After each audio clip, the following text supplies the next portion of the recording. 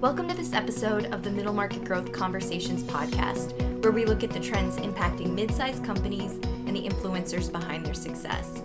I'm Katie Mulligan, Associate Editor of Middle Market Growth magazine, and I'm here again with Deborah Cohen, the magazine's Editor-in-Chief, to introduce the second part of Deb's conversation with RSM Chief Economist Joe Brusuelas.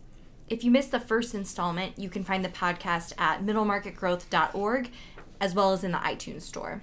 For the second part of the conversation, what did you and Joe talk about, Deb? Katie, we talked about the potential global impact of tax reform, which is very near and dear to the hearts of middle market companies.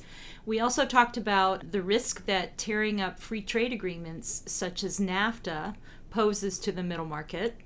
And we also talked about Joe's book recommendations. He gives us an overview of what he's reading these days, and he has some pretty intriguing suggestions. Well, in the spirit of holiday reading, did you pick up anything good this break?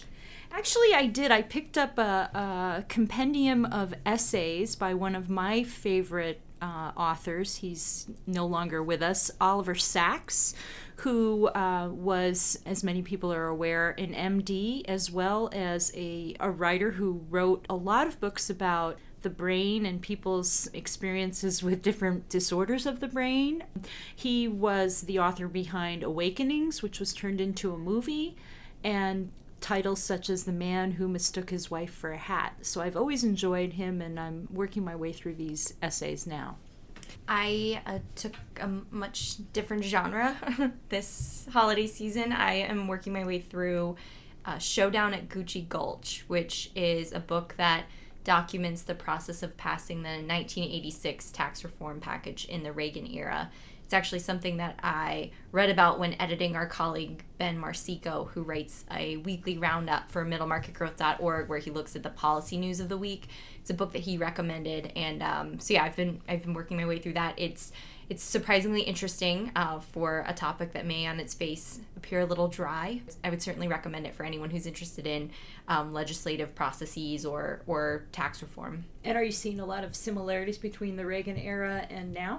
I think it's maybe more interesting for the number of differences, particularly how quickly the current tax reform efforts have moved along compared with the 1986 bill. Took a lot longer to get there. So that's been interesting to read about for sure. Sounds like a good book. Yeah. So as I finish that, depending on Joe's recommendations, maybe I'll have something to pick up afterwards. So with that, let's get into it. Here is Deb speaking with Joe Brusuelas.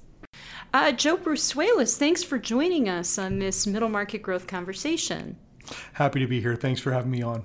Okay, so let's shift into the current tax package. You know, I've been reading that the overhaul is very troubling to foreign executives. Particularly, they're looking at an excise tax on foreign goods, among other provisions. So, what's your outlook for international trade? That's the backdoor border adjustment tax, right? At one point, because honestly, this is the last gasp of the old order. Our economy shifted so much that we need a brand new tax regime, right? We've talked about that.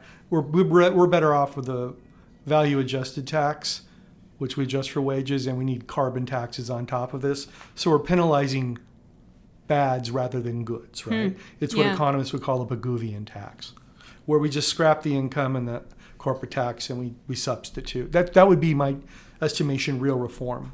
So, globally, we got the wind behind the sails this year. We're going to see 4% growth with risk to the upside. We have good things to say about the global economy. Now, that doesn't mean some big operators who are selling goods into the United States, you're going to see some excise taxes, and that's going to compress margins for them, right? The adjustment's going to be asymmetric, just without a doubt. Now, in respect so what to the is dollar, that going to do for mid-sized companies that want to sell their goods abroad? Right now, the environment's favorable for mid-sized companies importing in the United States because of political uncertainty and a widening of the current account deficit. At least under current conditions, that favors dollar depreciation. Mm-hmm. Now, my concern here is that the terms of trade might change, right? Yeah. Where instead of a weaker dollar, which favors middle market exports, You could see a more pronounced widening of the current account and the trade deficit because of the increase in purchasing power due to the increase in the volume of trade and demand for goods due to the tax cuts, right? Which then causes the dollar to appreciate and yields to trail up along with it. My sense is that the dollar is a little bit oversold right now, especially if you look at it at a trade-weighted basis. So we could see a risk reversal there. I would not be surprised at all.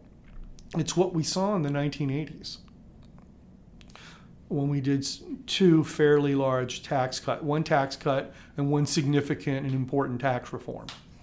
Right? You're talking about the Reagan era. Reagan era, right? So we'll want to see how that evolves. To be blunt, the dollar depreciation in 2017 has been one of the primary wins behind the sales of middle market exporters here in the United States. Right? It's been a good year. We'll have to see how that evolves based on the reaction of global capital markets to this profound shift in policy. This is one of the real interesting challenges when you go around the continent and you talk to middle market firms who sometimes, because they're so busy, they just don't have a grasp of all this. And for some of them, they're like, wait a minute, what happens in Europe and Asia in terms of capital market and global capital flows impacts me? That's somewhat counterintuitive. And it's something that we need to talk about more. Truthfully, we can't talk about it enough. What about, are you concerned about the Trump administration's intent to change some of our trade agreements? I mean, NAFTA is still... From my point of view, in terms of the middle market, that's the number one risk next year. It's not the Fed raising rates. It's the Trump administration, who, for all intents and purposes, looks like it wants to withdraw from the NAFTA agreements. Disrupting the North American supply chain will asymmetrically impact the middle market in a negative way. The way to think about the supply chain that's been constructed since 1994 is that anybody who buys a car that's produced in North America essentially gets a $4,000 reduction. Right? Think about that. So you start to tear down those trade agreements, you're going to affect prices along the value chain, which will then be passed along downstream to consumers. Right? That's a fairly large negative risk for middle market firms who are attached to the auto ecosystem and the aerospace ecosystem, right? We spend a lot of time talking about Apple in this country. Our second most important company is Boeing. We don't spend enough time talking about them. Yeah, they're going to get hit hard.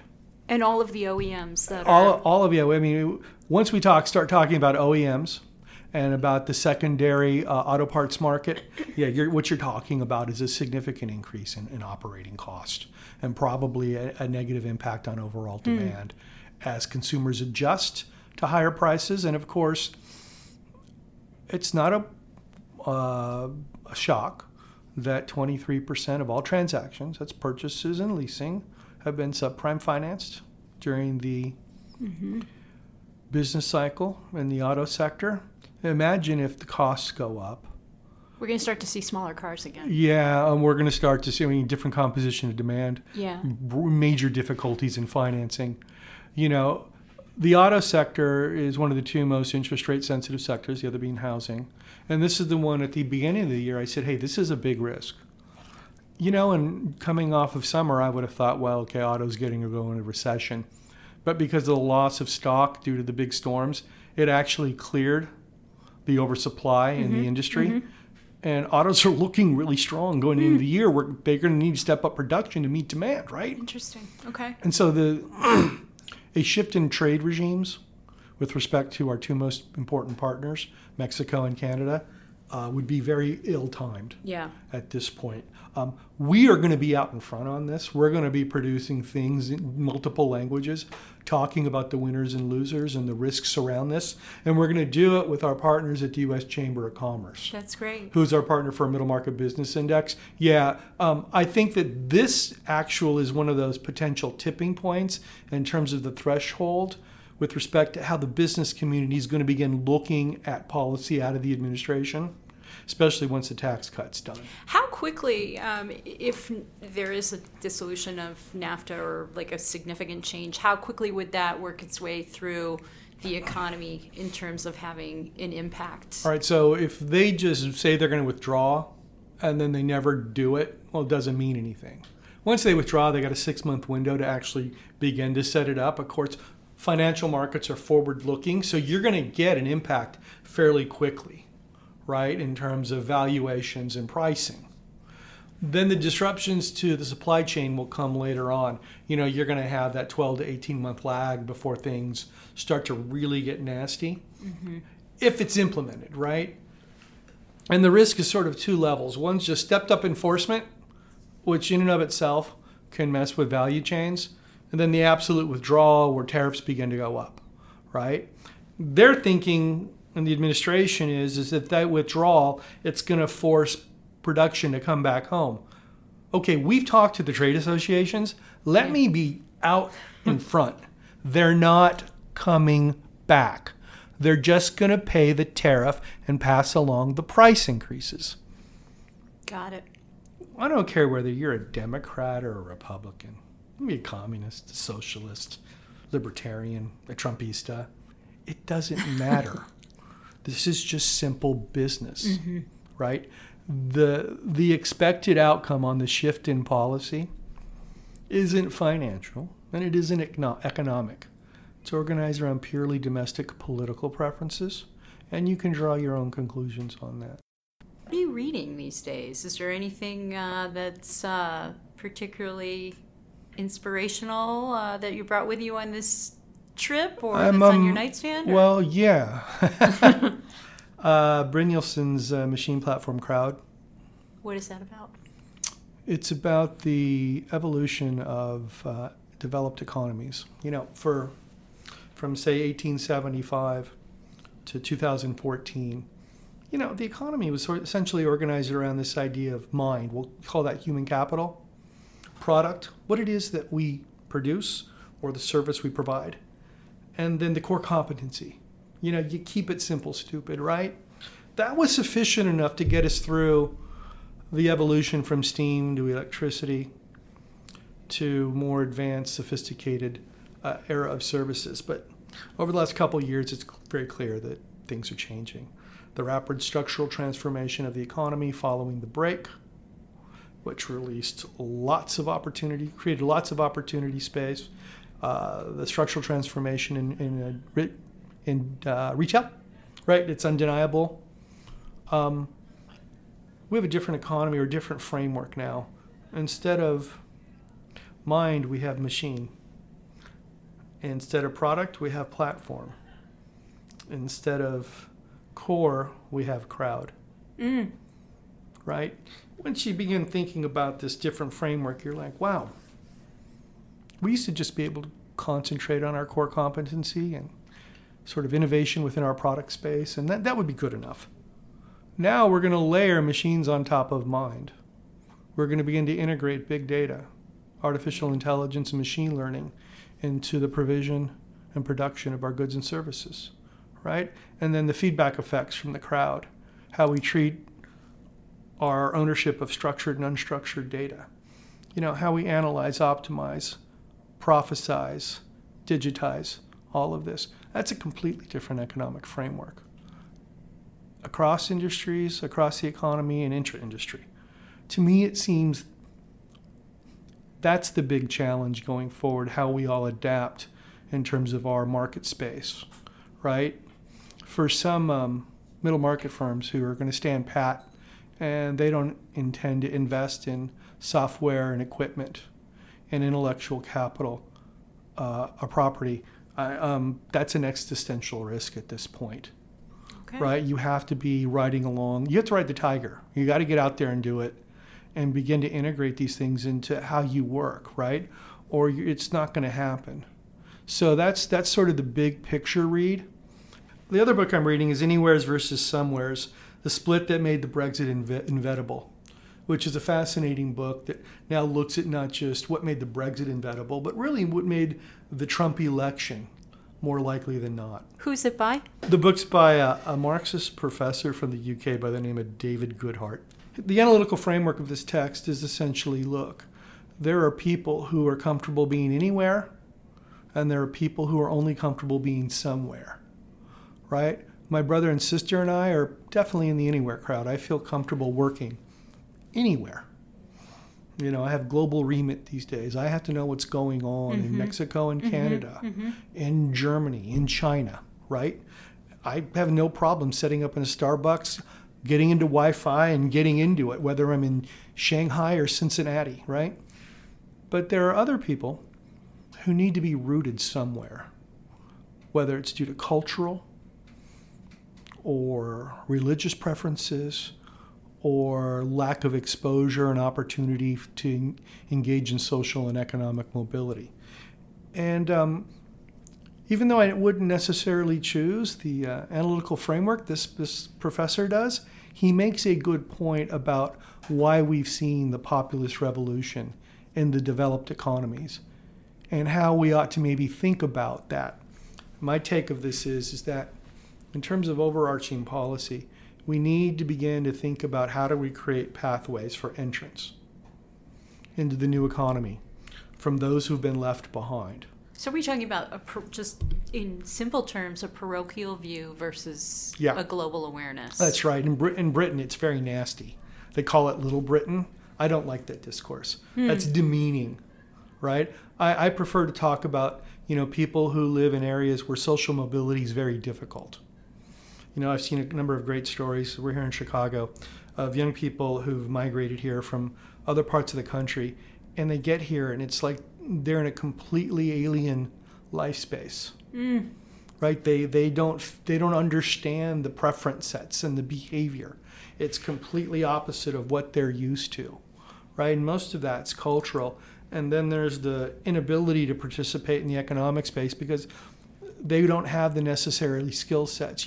We're both sitting here and talking about algorithms and coding today, right? Well, everybody does that. No, they don't, right? And we all know that, look, we've got two economies, a new and an old one. Right. The new one's populated by about 15 cities, and they're growing between 3 and 5%. It's like nothing ever happened. The Great Recession didn't matter. They just picked up where they left off after the downturn, and everything returned to normal. Rest of the country, not so much. Rest of the economy, not so much. So, when you go, I spend way too much time in Washington, more than I ever wanted or intended to, right? But it seems to me the discussion's all wrong, right? We're fighting over tax policy that's really designed for the old economy that used to exist, right, at the expense of the new one. I mean, you don't want to kill the goose that lays the golden egg. I think we'd be better off talking about what sort of economic conditions can we create for improved quality growth where we can restore that sort of social and economic mobility and provide a pathway for people who are interested, right, in participating in this new, fascinating, fast growth new economy, right? There are going to be people who don't, right? We were having a discussion today about algorithmic targeting. On my Facebook and my Twitter, the targeting of my consumer preferences is so precise. Oh, yeah. I mean, Yeah. I'm blown Yeah. away by Yeah. it, right? Right. 5-10 Right. years ago, I never could have expected Talking something. about what shows up in your Amazon feed, or Yeah, it makes my life so much easier, yeah. right? I It's a little scary though. Right, and that's the point, though, right? Big brother. The anywhere Yeah. guy's like, I love this. The somewhere guy's like, wait a minute, who's watching me, and why is my privacy not being protected here? Right. Right? Can't I just opt out of this? Right now, you can't, right? So I think that's the direction, that's the discussion, to where we can again begin to provide those pathways of entrance because right now the barrier to entry is so high, skills-wise and culturally, that it really upsets people. They feel like we're abandoning them. Right? You know, U.S. Marines, elite, we abandon no one. We always go back and get our dead, and we do. Socially, not so much. Right? And that's going to be the challenge, it seems to me, over the next decade. Great. Well, that is a lot to think about. Joe Brusuelas, thanks for joining us on Middle Market Growth Conversation, and we'll catch up on these issues next time you come through town. Happy holidays and Happy New Year, everybody. Thanks for listening to this episode of the Middle Market Growth Conversations podcast. Subscribe to the show in the iTunes store, where you can listen to past episodes and hear the next episode in 2 weeks. While you're there, we'd love if you could rate us and leave a review to help other listeners find out about the podcast. After you've rated the show, head over to our website, middlemarketgrowth.org, for more stories about successful mid-sized companies and trends in middle market M&A.